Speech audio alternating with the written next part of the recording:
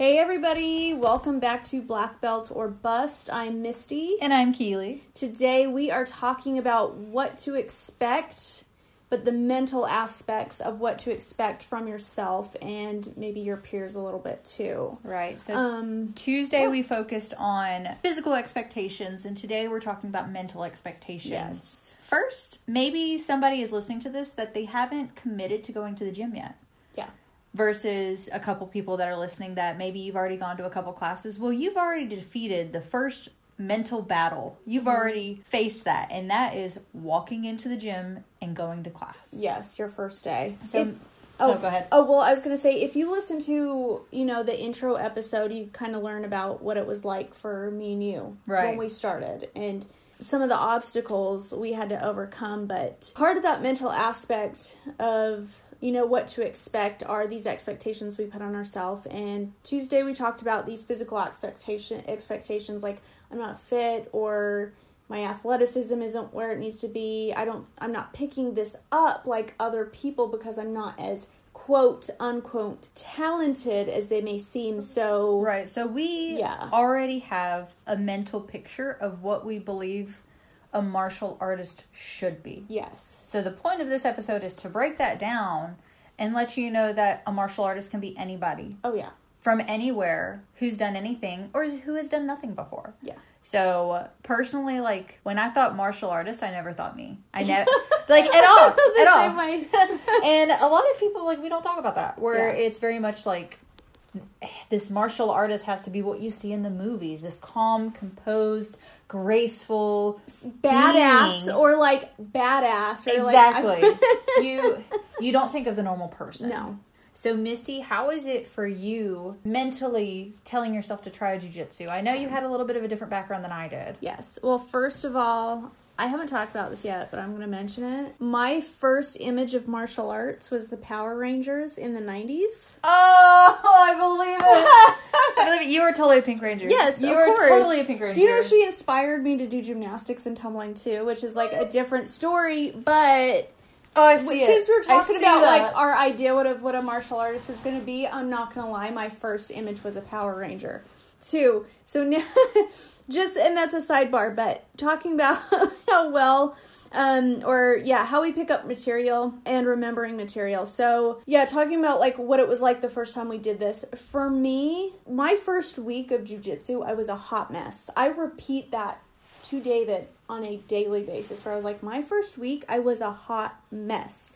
I still don't, in my brain, comprehend how to do a cross-collar choke from mount. Oh, that was your first class, too. Side control, an armbar from side control. These things where it took me a week in that I was what the hell is this? What did I sign up for? But I kept coming back even though I couldn't pick it up because I knew eventually I would. And I fell in love with what BJJ was and what it was going to offer me, because my initial step going into was I've got to defend myself. I've got to defend myself get out of the situation I'm in. I don't have a choice to leave this, even though I'm not picking up this technique. See, and for me it was, I would always tell myself, oh, it'd be great if I could do this. I would love to be able to do this. And then either wouldn't put myself out there to try it or to really commit the time necessary to be good at something. And again, I started when I was a little bit bigger, and the entire time I was just when I think of martial artists, I think of these really fit, graceful beings. A pink Power Ranger. Really. But really. Just kidding. But again, you have this mentality of what you think it should be. Yeah. Or what you think it's like. Or in my mind, I was all these people are going to be so great, and I wasn't willing to start something new to put myself in a position where I wasn't good at something. Yeah. That's a hard part. Yeah. And so once I had just decided to do it, it was more of, okay, if I'm going to go to class, I'm going to go to class every single day this week. Force myself into it so that it wasn't, I didn't have a good experience. Again, my instructor and I, first instructor and I were talking about this yesterday, actually, where she was you would come in and you didn't talk to anybody and you would be the first out the door. You'd come in right before class and then you'd leave and you wouldn't say anything. And she's now you're doing a podcast. But that's how it was. I was terrified because I didn't think I had what it took to practice jiu-jitsu. So a lot of people, like, they'll talk about they've been bit by the jiu-jitsu bug, which means you go once and you're like, I need to live here. I need to live in the gym and do this all day, every day. Was that not what it was like for you? Nope. It was consistently showing up, and I had started my master's at the time, and for me it was mental, and I needed something. I needed something physically different because I wasn't doing sports. I wasn't in the gym a lot. I didn't know what to do for workouts. You know, I had unhealthy relationships with food. I needed something to fill that void. And the more I went, the more I could see myself being there. So it wasn't love at first sight. It was like one of those moments where you're doing it for a while and then you realize, I can't live without this. Yes. That's what jiu-jitsu was for me. Yes. Where I just realized how much I needed it in my life. But it wasn't until I'd been doing it for a while that I acknowledged that. Yeah. But I remember I think I'd been going to classes for 2 weeks. This is the first time I had shown up on a weekend for an open mat. My instructor at the time, Jay McIntosh, asked me, because I was at the gym by myself waiting for somebody. I'd never gone to an open mat. I'm just sitting there waiting, and he just looks at me and goes, so what's wrong with you? That's how he said it. Just, what's wrong with you? And I was like, excuse me? And he was like, something's got to be wrong with you for you to want to do jiu-jitsu. Oh, yeah. He was like, so what's wrong with you that you want to kill people for fun? And that really broke the ice, where I was just like, oh, this is why I want to do it. You know, it forced me to reevaluate.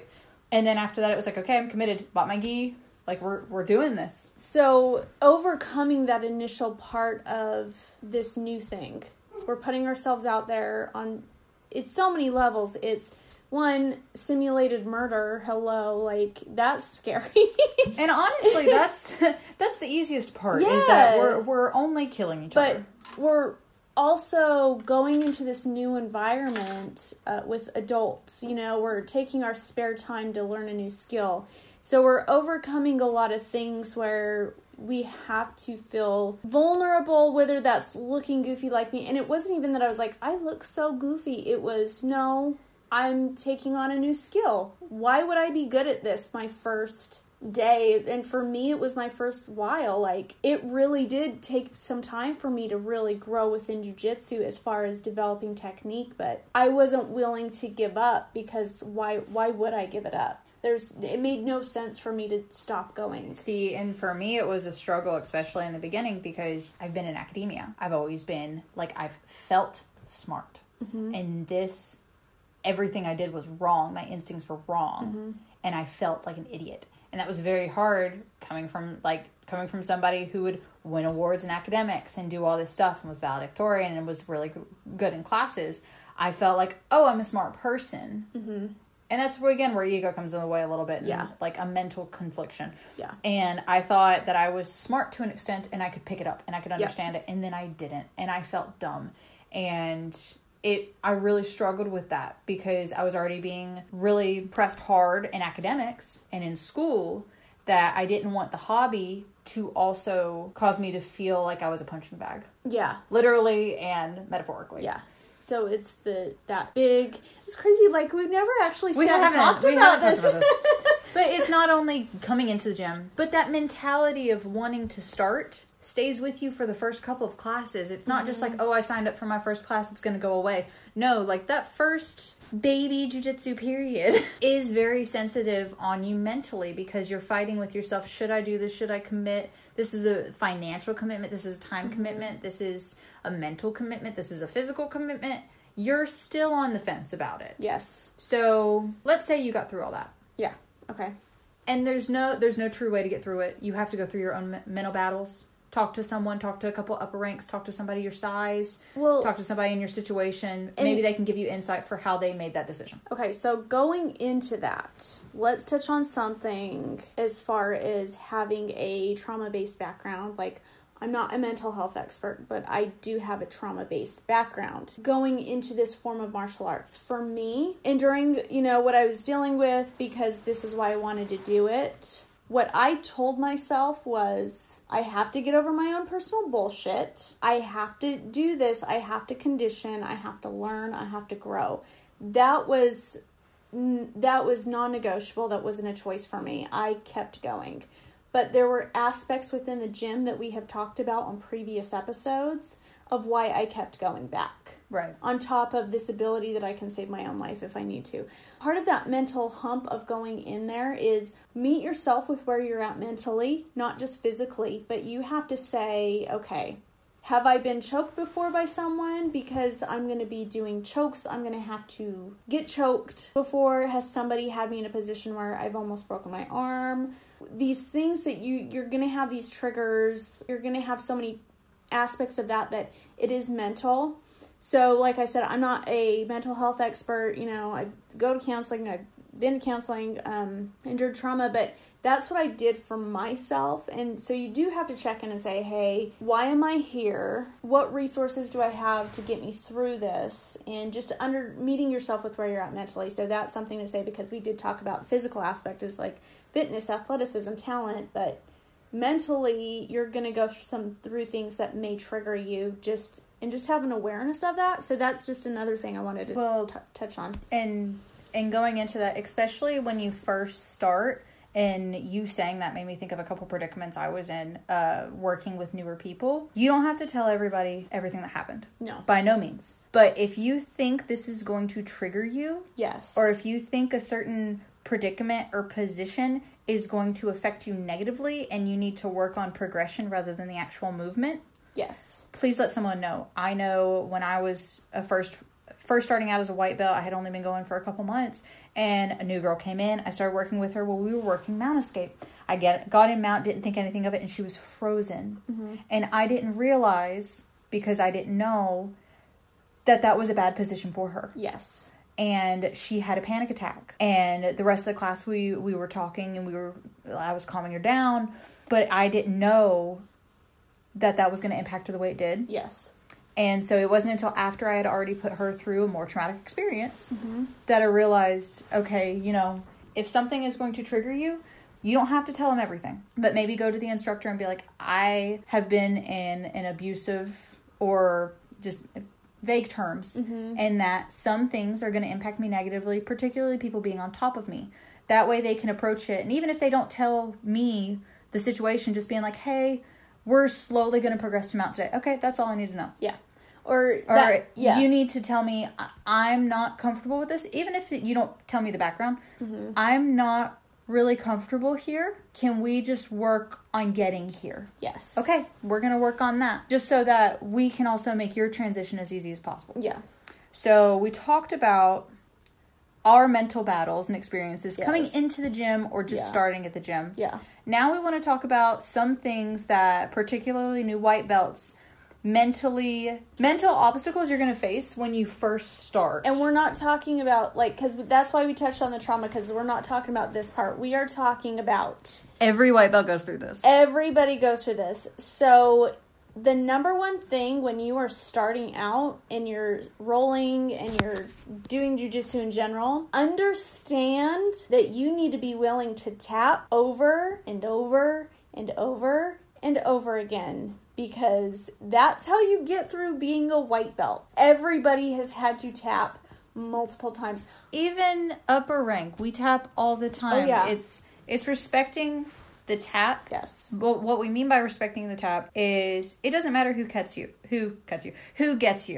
It doesn't matter if it's a first day white belt. It doesn't matter if it's a 20-year black belt. It doesn't matter if it's somebody that just got promoted after you. It doesn't matter. What matters is that if they technically get you, and what I mean by technically get you, in that if their technique is sound and they have you in a submission and it's not just this sloppy ass thrown together submission, respect it. You're not going to muscle out of it. If you don't know how to get out of it, there's nothing wrong with that. Yes. That's part of the learning process. Is if you get me in an armbar 100 times, guess what? I'm going to start improving not getting in the armbar or escaping the armbar correctly. Yes. I'm not just going to, for example, small people are going to get somebody in a triangle. Guess what? Big people try to pick you up and slam the shit out of you. It's happened to me a lot. Yeah, I had an incident where I was rolling with when I was newer, rolling with another white belt. We both started at the same time. I was in close guard, and she refused to pass my close guard. picked me up and slammed me on the ground in the octagon. Oh, wow. Yeah. And so that's another thing, too, where, like, we're talking about the tap, but it's also that muscling or being like, oh, I can do this because I'm going to do this. If you do that in a tournament, guess what? You're disqualified. Yeah. And a lot of it is going to be awareness and having to admit they got me. That mental battle of can I get out of it, and then accepting that they did. A lot of people, for example, come in and they say, I'm not going to tap to a girl. I get that a lot. Missy's gotten that a lot. There's nothing wrong with it. I have the little boys that won't tap because I'm a girl, and I'm like, yo, I am a blue belt. I am twice your size. Like, it doesn't matter. Right. And it's also opening up yourself for injury, or you're going to injure your partner. Mm-hmm. And in terms of that, this happened when I was blue belt. A guy that was a lot larger than me, I took his back. And rather than either letting me get the choke or trying to technically get out of it, he was in a squatted position. He decides to do like a jump forward, like a forward flip, and lands on me to get me off of him. While I had turned my head up to see what was happening, I ended up getting a neck injury. Oh my God. He landed on my neck. I remember just pain, me curled up in a ball crying. My instructor came over and I was just yelling, don't touch me. I had no idea that happened. Yeah, and this was a big guy. Afterwards, him and I, probably a couple weeks after that, we had a good discussion being like, you can't do that shit. I was less than half of his weight. And this was, I had to go to the chiropractor to get my neck worked on for months. And like I would still have like reoccurring issues, like flare-ups and stuff. But yeah, so it's not only to protect yourself, it's to protect your training partners too, because if you start muscling out of things and they're not the same size as you, mm-hmm. you may not realize how much damage you can inflict upon them. Oh yeah, like your teammates are not your competition, which they're is not. sad that like that has to be stated, but the people you are in your home gym with, or even people you cross train with regularly, these people are not your competition.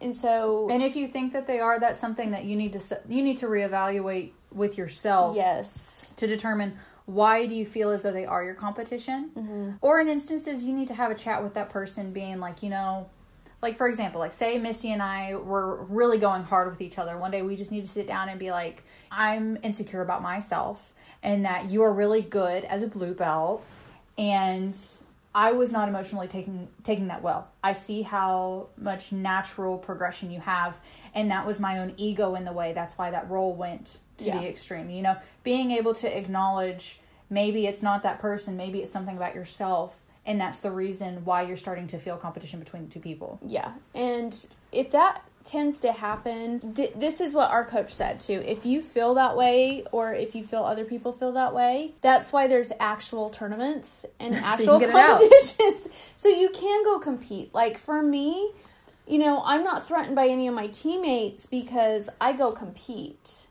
You know, if my teammates are helping me get better, or if they're, you know, more aggressive or stronger, now that I have the skill to protect myself, keep myself safe, that's one thing. But using things like that helps me in my, like, prepare for my own tournaments. Because I'm like, you're not getting me a medal. This role during our, you know, whatever class this isn't going to get me a medal. You don't need to run. I'm going out there. Yeah, exactly. All of your rolls don't need to be like you're rolling 100% and it's a final at Worlds. You don't need to do that. It's, again, evaluating what is it that is causing you to feel this way. Again, that goes into mental. Again, like we were talking, part of it's your ego. Yeah. Having to put aside your ego and be humble in the fact that this person who is half my weight just tapped me out. That's putting your ego aside and your humbleness stepping in, being like, they got me. They were technically sound and they got me. Yeah. And I didn't throw a fit about it. I didn't go like, oh, like King Kong, like ripping, like beating my chest and slamming them all over the place. Yeah. Well, there's so many like variations on that or factors to that. But if you're taking out your ego and you're allowing yourself to be humble, you will progress when you're humble. And I feel that because when you can respect that someone's more skilled than you at your rank, or if you're rolling with a higher rank that you know they have the, I guess, wisdom, but they have the skill with the knowledge. When you're tapping to these people, that's actually a good thing because it does allow you to grow and progress because you're like, right, this person is going to help me get better. Like if I just tap to you, I want to roll, and this is my personal preference too. If we roll and you do something and you tap me, guess what I want to do again? I want to slap hands and bump fists and go again. Exactly. Because I'm saying, I'm weak here. I'm weak in this position. I'm weak in this position, in this position. I need to keep going because and this is separating the ego. So I'm like, okay, if, let's say I'm rolling with Hannah and she gets me in an armbar. Okay, obviously, I'm like, she armbarred me, duh. But let's roll again. What I can improve on is my armbar escapes. I'm not trying to beat Hannah or get better than Hannah, but I'm like, can I prevent her from getting me in an armbar? Or can I first escape her armbars before I prevent them? So you stay humble because you're like, I'm willing to tap, because if I keep tapping with you and you see that I'm humble, which we've had this discussion with someone else too, they want to keep working with you as well, where they're like... Yeah. And again, it goes back into respect. So the Hannah that she's talking about, we're actually going to have an interview in the next couple weeks with her. Hannah Scoggin, she's a purple belt and AMI MMA fighter. She's about to make her pro debut here hopefully in the next year. And that she's a purple belt at UFC Gym Greenville under David Close. And Hannah is probably closer to Misty's size. Mm-hmm.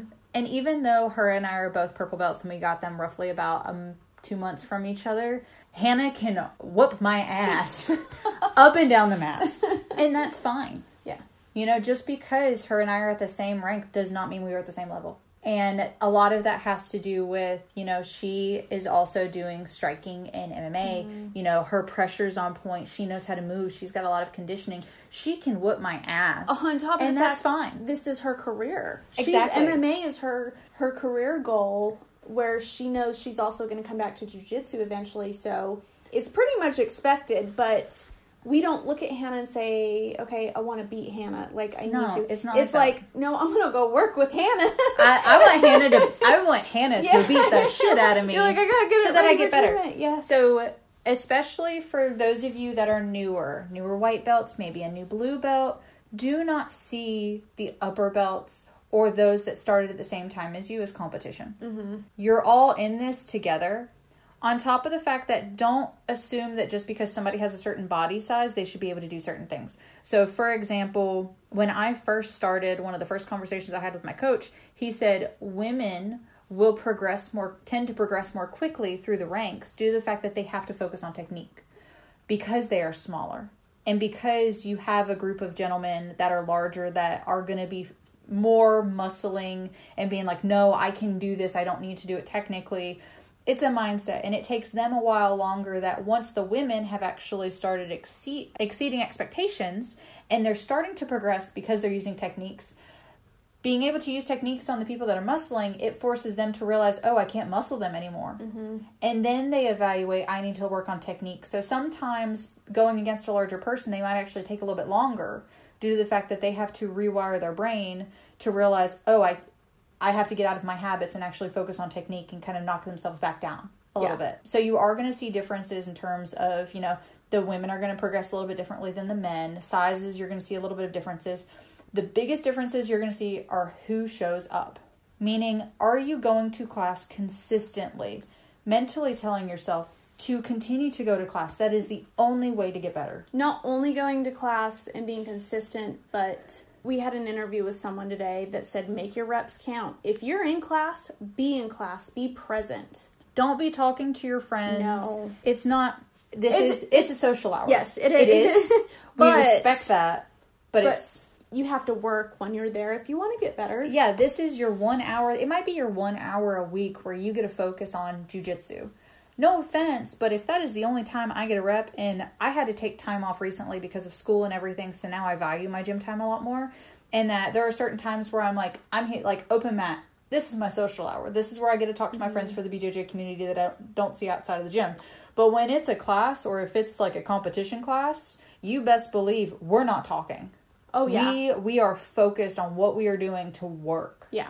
And the only time we tend to talk if we know we're getting ready for tournament, or if we're there where it's like, You'll tell me, hey, I have this hour. Let's get ready for IBJJF. Okay, we drill. Sometimes we'll talk, but it's either to talk about a technique or say, hey, maybe we need to work on this. Let's go ahead and just focus. So it's that communication part. And we also give each other a heads up. So for example, there will be a day where it's, I just need to move. I need to thought process some series that I've been working on or a game plan. And we'll spend the hour where it's back and forth, give and take. We are talking a little bit more than actually getting reps. And then it'll be next day, okay, we're going to do nothing but rep this out. Yep. And then the next day, put on some music and we're just going. Not talking, not bullshitting, getting to work. Yep. So whenever you come into the gym, be able to separate. I know in the beginning you don't know a lot of people, so part of it is getting to know your partners, building that trust, building that relationship, especially with your coach and communication.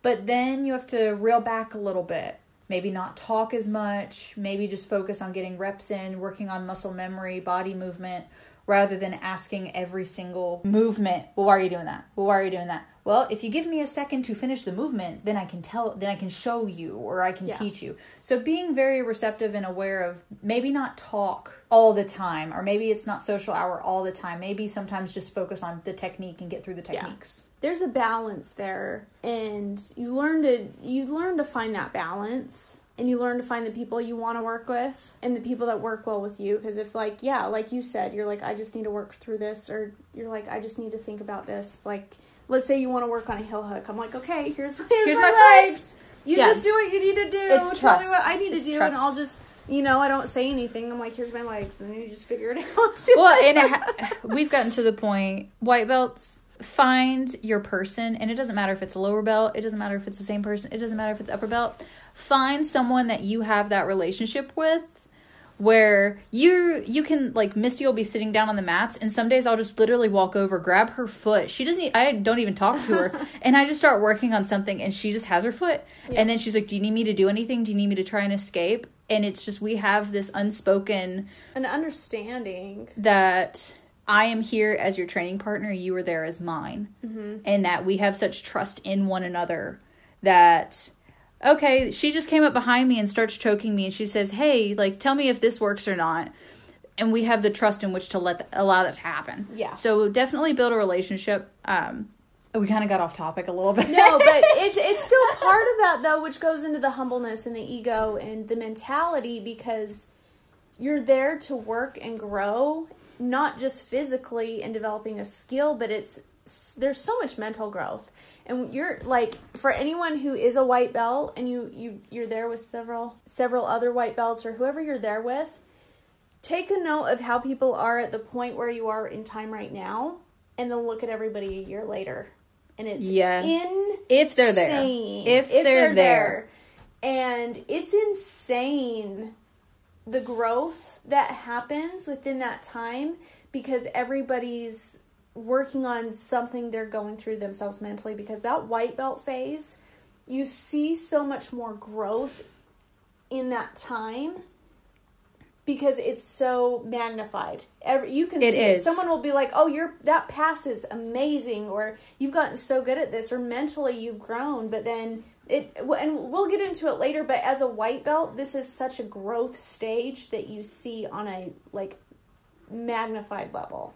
And here's the biggest challenge I give you. When you first walk in the doors, write down anything you know about jiu-jitsu. Anything. Do you know what closed guard means? Do you know what a sweep is? Do you know any of these things? When you get your first stripe, I want you to ask yourself the same question. Or when you get your first belt, or like you get your blue belt, ask yourself, what do I know about jiu-jitsu? And then think back to the day you walked in. Yeah. And you'll realize how much growth you've had since then. Yes. We don't think about it because, we try to train every day. We go through the motion, and we don't reflect back on, well, when I started, I was a blank slate. Mm-hmm. That's the whole point of the white belt, is that you are a blank slate. Exactly, because it's white. Like, it's there's nothing there. Yeah. I think whenever they say blank slate, like whenever you're born, it's what, tabula rasa, something like that. What?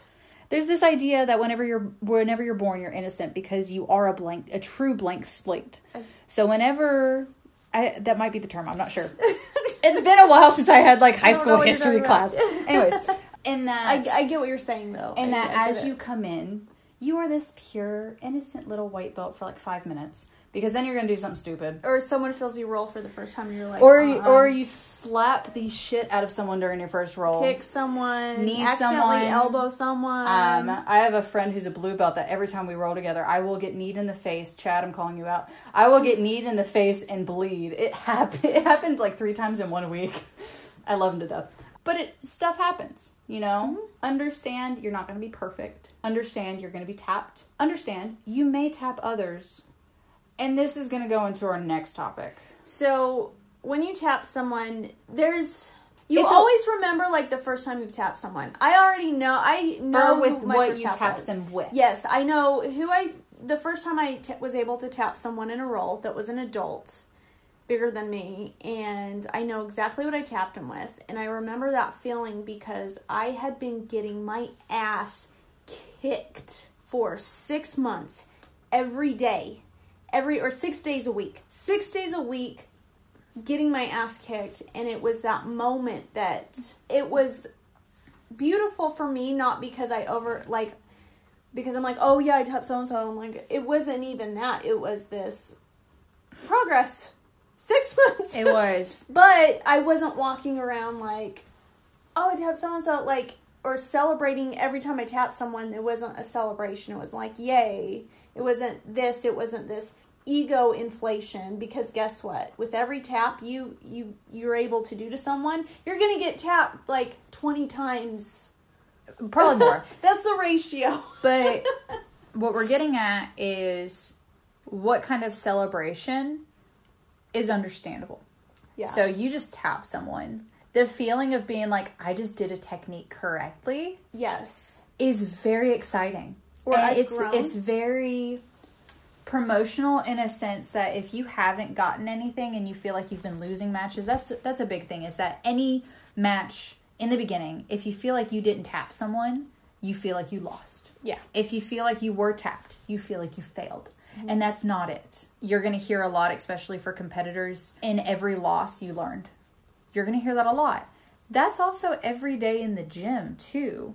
And that, say somebody had a dominant position on me the entire time, I'm going to be very discouraged because in my mind, I'm like, I lost. They dominated me the whole time. Yeah. Or if somebody submitted me, in the beginning it was, oh my gosh, I got submitted by this again and again and again.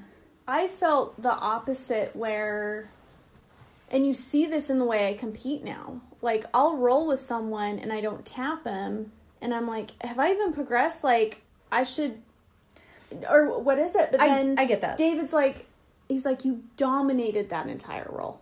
Dominated.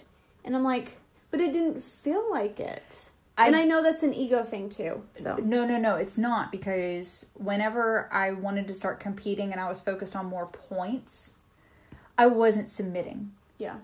A lot of the times and David calls it catch and release, where I'll get into position and be like, oh, this is an option, but I don't want the roll to end. I want to continue going, so I won't do a submission, and we'll continue to go through the roll, to go through the positions and transitions, and just see where we're going to end up. It's like this nice little story. I don't want it to end. I want to keep going. But sometimes if you submit the person and they don't know either how to get out or where the next step is, the roll's over. Yeah. You know, I don't want to stop whenever there's so much more we could do. So a lot of times I won't submit, and so many people will be like, oh, well, you didn't tap me, so I must have done well. And it's like, that's not the intention of the roll. Yeah, or you find that same beauty within a flow roll. Flow rolls are beautiful. Actual flow rolls. We'll talk about that in another episode, but a true flow roll is an ebb and flow in which you allow your partner to do something and then you respond.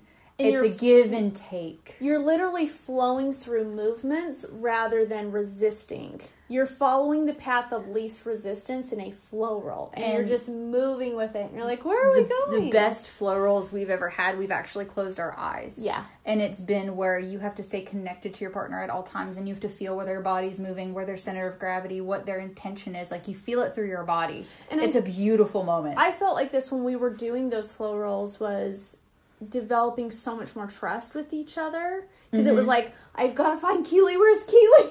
Yeah, rather than I'm finding you to choke you or armbar you or get in a dominant position. It was like, where's my partner? It was, we had to stay connected the whole time. And honestly, the best ones we've had, I remember feeling afterwards such satisfaction, but I could not tell you a single thing we did in that entire role. No. That's the part of it, is you just allow your body to move. Getting off track, but again, this goes into building a relationship with your partner, but also respecting your partner. Mm-hmm. So there are some days Misty and I will have like these flow roll-esque, and it's like, okay, Misty, you're going to be the initiator the whole time. I'm just going to respond to you. Because she's like, I have a competition coming up. And it's like, okay, I want you to lead the role. So it'll literally be, she puts me in a submission. I escape from it. We get in a new spot. She sweeps me. I escape from it. We get in a new spot. It doesn't always have to be you are the aggressor or you are on offense. Sometimes the best roles could be you're on defense. Or when I'm working on my passing, you try to maintain a guard the whole time. Right. Or you're moving, you're just moving around just to make sure I can move as well. But you're not, it's not one of those things, even if I do pass your guard, I'm not like, oh, I passed Keely's guard. I'm like, no, this was the intent of the role, is we're working guard passing, guard retention, because that's how we're both getting better at each position. Right. And I know, like, thinking back to my white belt self, that I had moments where I was like, oh my God, I finally passed this guard. There's nothing wrong with that. As long as you don't express it in a way that you're really shoving it down somebody's throat. Yeah. Like, if you have this upper belt who more than likely let you do it or let you get out because they saw you were on the edge of understanding, and it's like, yes, I want you to pass the guard because you're finally getting it. They could have easily swept you. Oh, yeah. Believe it. They could have swept you, but they want you to grow. Mm-hmm. And so sometimes those moments when we're so excited, being like, I finally did this, they're sitting over there like, you dumbass, I let you. Can I tell you a story? I laugh about it. I still laugh about it. Yes. So we were doing pass sweep submit on a Wednesday, and it was me with 3 white belts, and I think you might have been the other person that was stayed in, but it was like me and 3 white belts. And I was walking one of them through passing my guard because I was so sick of like being in the middle. I was tired. I needed a break. But so I walk her through passing my guard. I was like, okay, get your underhook. And you need a hip switch. And then you walk in. And I'm like, it wasn't loud enough so the other people heard me, but she was hearing me walk her through it, but she was still like panting. Mm-hmm. I'm like, okay. Yeah. Like rushing through it. And she does it. And everybody's like, yay, you passed her guard. And she's like, so, and I laughed about it because I was like, I literally gave her instructions on how to pass my guard because I'm sick of being in this position and I need a drink of water. Like, I get that. But then also sometimes it's one of those like, I don't want you to know that I let you get something. Yeah. Because I remember how important it was to me when Jessica would let me work. Mm-hmm. Where it didn't feel like with a lot of the guys, it felt like I was constantly being shut down and I couldn't get anything or do anything or move. I was always trapped. Yeah. And I couldn't escape because I didn't understand it yet. I would always get very frustrated. And then she would let me be in positions I normally wasn't in. I was never in top position. Yeah. So she would play a guard and allow me to move. I was never in that position with somebody else. So it's not only who you're working with, but what rank are you working with too? Because say there's a lot of us that are the same rank, we can be very competitive or we don't know when to give, when to take.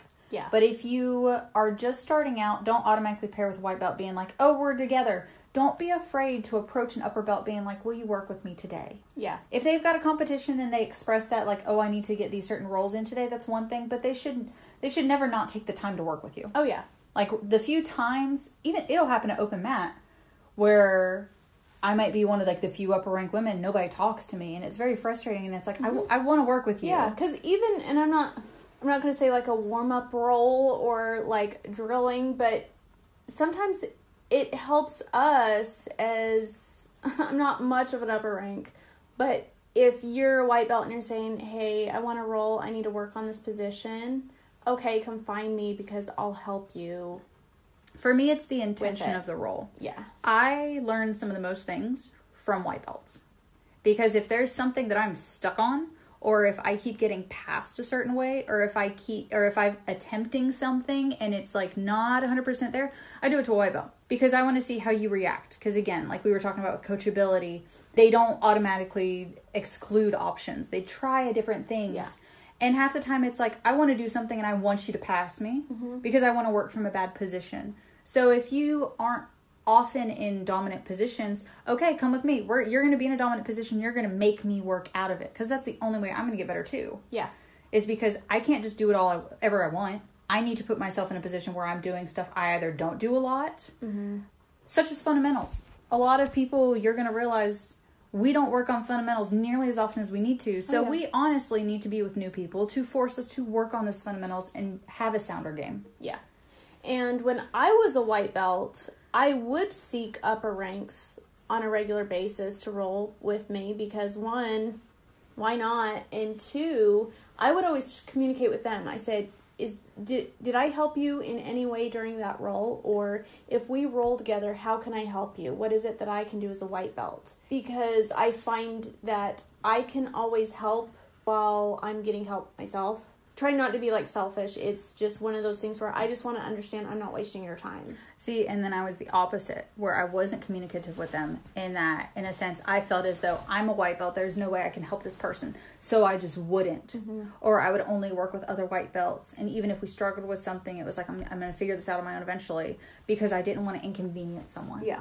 And now that I'm in the position where I see somebody going through what I went through, and I'm in the position where it's like, no, just save yourself months of heartache and just come ask your question. Yeah. Or just work with me one day.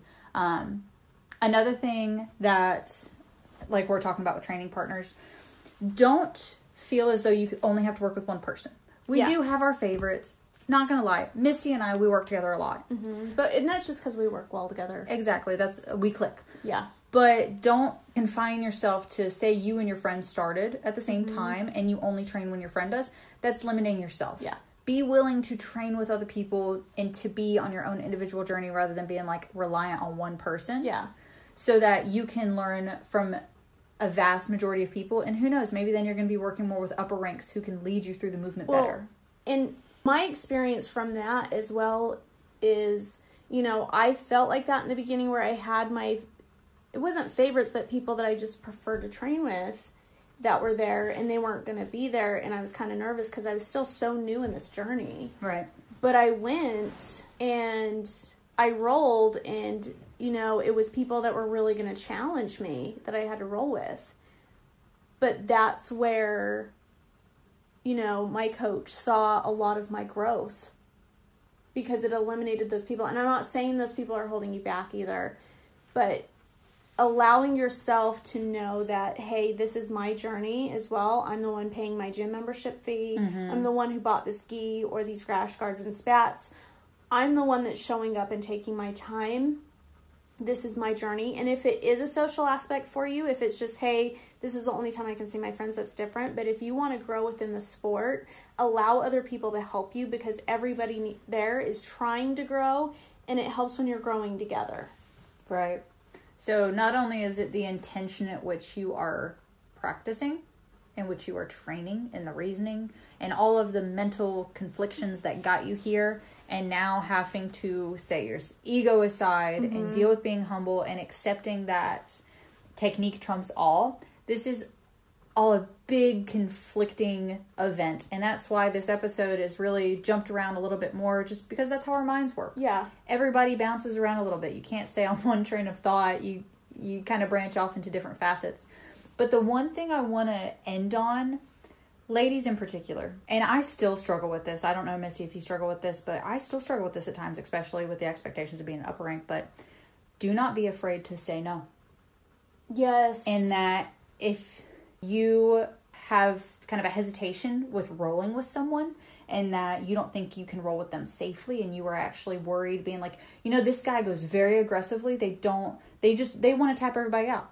Even as an upper rank, I've had that where there's multiple times I don't want to roll with someone because they don't respect the role. Yeah. They just want to feel good about themselves. They just want to show off their dick size, and that they want to be like, well, I'm new and I smashed everybody. I don't care. I'm not going to put myself in a position where I'm going to get injured. However, I will say yes the second I see you hurting one of my girls. Or if you can't control yourself with someone that is a good training partner to me, or particularly smaller people, then we're rolling. Yeah. And that's when I'm going to let myself be a little bit more aggressive rather than working on survivability. Because with newer people, I don't focus on doing fancier things or working on submissions. I want to see, in the real world, can I protect myself? Yes. I've had that incident too where, I dealt with a similar situation. I dealt with a situation where it was a guy who was seeking out the smaller, quote, unquote, weaker females. That's why I put quotes there, because we would roll with him and he would go 110% with us. And he was our rank, and because he thought it would be easy. Once he realized it wasn't, it was this moment of, okay, and then he wanted to roll with us again. More to feed his ego, to prove, hey, 1, I'm not going to get smashed by a guy that's going to be better than me. 2, it's a female. Can I still beat this female? When I have to give 100% of my strength and I have to be in survival, I have to protect myself. It wasn't about my ego when I rolled with him. But I've gotten to the point where I'm like, I'm not touching him. I don't care if I outrank him or if my technique is where it's at and I'm where I'm at. I can't do it. And I'm still at the point where I'm naive in a sense that when I first roll with someone, I'm not gonna go like I'm out for blood, and then I'm more likely to get hurt initially because they think, oh, this is an easy target. Well, you shouldn't have to feel that way. That's what sucks, is when you're like, hey, I'm not trying to kill you because there's literally no point. But when people take advantage of that, and that's another message that, like, because if you are a white belt listening to this, or if you're an upper rank or have a student that you feel needs to listen to this, what we're trying to explain is, don't take advantage of the situation. Exactly. Like, if I'm injured, and some people at the same ranks will do that to each other as well, but if we're injured or if we're, just going slower, we're calm people, don't take advantage of that, because I will tell you, it can come back to bite you in the ass, like, hard. Yeah. I've had instances where I've expressed, hey, I just competed, I have this injury, or I have work-related injuries where I've dislocated my shoulders a couple times. I work with livestock. It happens. I mean, there was one where it was like, hey, I was in a car accident a couple days ago. Probably shouldn't have been at the gym. David didn't know because then he yelled at me because we were doing rolling. And afterwards I was like, yeah, I'm hurting today. He's like, why? And I was like, I was in a car accident. And he yelled so much. So if you have injuries, be upfront with your coaches, because they will find out and they will yell at you. Training partners too, like, everybody just say, hey. But if somebody informs you, hey, I am hurt, do not take advantage by going after that. Stay away from it. Work on your game in different facets. If you only do certain things, guess what? You need to focus on something else. And then on the flip side, if you tell someone, hey, I'm not feeling it today, can we do a flow roll? That does not mean 5 seconds into them relaxing, you take advantage and go 110%. Yeah. So it's both people. It is trust, that if you tell someone you were injured, you are trusting that they will not attack you. If you were telling someone, or if someone has told you, hey, we need to go lighter today, I either need a recovery day, it doesn't matter. You do not take advantage of that by going 110%. Yep. You respect the level of the roll. It will come back to bite you in the ass, I'm telling you. It will. So, to really end this episode, the last thing we want to touch on mentally, which is something we briefly touched on the physical part of this, is don't be too hard on yourself, because jiu-jitsu is a marathon, not a sprint. This is a life. If you're sticking in this and, like, you stick with it, this is a lifelong journey. And Peaks and valleys. We were actually, one of the brown belts we were talking to earlier today even said where he's at, there's still peaks and valleys. You still have good days. You still have bad days. One of the things my first coach told me, because there was a period where it felt like a plateau where like nothing was working, nothing was going on. And she told me, each day you have to find the silver lining, because that's what gets you to come back. And that, say that day, maybe the same submission, they didn't submit you as many times. That's the silver lining. Maybe this movement, this part of a movement you haven't gotten and all of a sudden it clicked. That's your silver lining. Maybe you finally got this one sweep you've been working on for 6 months. That's a silver lining. Maybe you rolled with a very aggressive person, but you never felt in danger. That's a silver lining. Those moments, those moments bring you back. For me, the biggest one was like being completely suffocated, like I couldn't breathe, and having so much pressure in my neck, but not wanting to give up. Being like, I'm fine. It's just pressure. I have a little itty bitty pocket. I'm fine. That's a huge those moments. Yeah, those are big ones, and yeah, those are things that really bring you back because you're going to have I think I have so many more hard days in the gym than I have good days, and competition's part of that too, and we can have a whole episode on competition, but sometimes you're going to learn a technique and it's going to take you 6 months to 2 years to actually understand the technique. Sometimes you're going to learn a technique that you've done since day one. There's a technique I've done since my second week that it's one of my favorite techniques. I was just told that there was a small adjustment I could have been doing, and I've been doing it for almost 4 years. You were there for it too. You were there for when David was like, oh, you just do this. Yeah. It modified a technique I'd been doing for 4 years. Yeah. So these are all the mental aspects of training, and not only do we hope this helps newer people that are coming to jiu-jitsu, hopefully it helps someone who's been doing jiu-jitsu, and maybe you needed these like itty-bitty reminders, you know, whatever it is that you've gotten to take away from this episode is really what we're hoping you get from this. And if you feel the need to reach out, that you either can't talk to your coach or teammates, please reach out to us. Our email is ladiesofblackbeltorbust@gmail.com. We have our Instagram account, blackbeltorbust. Send us a message. Even if it's not even to ask any questions, but you just need to vent to someone. Yeah. Please talk to us. Yeah. We're here. Yep. Any communication, we're open to it. So we appreciate you for supporting us this far. We love you. And thank you for listening. I hope you all have a wonderful day. Stay tuned for the next episode. Bye.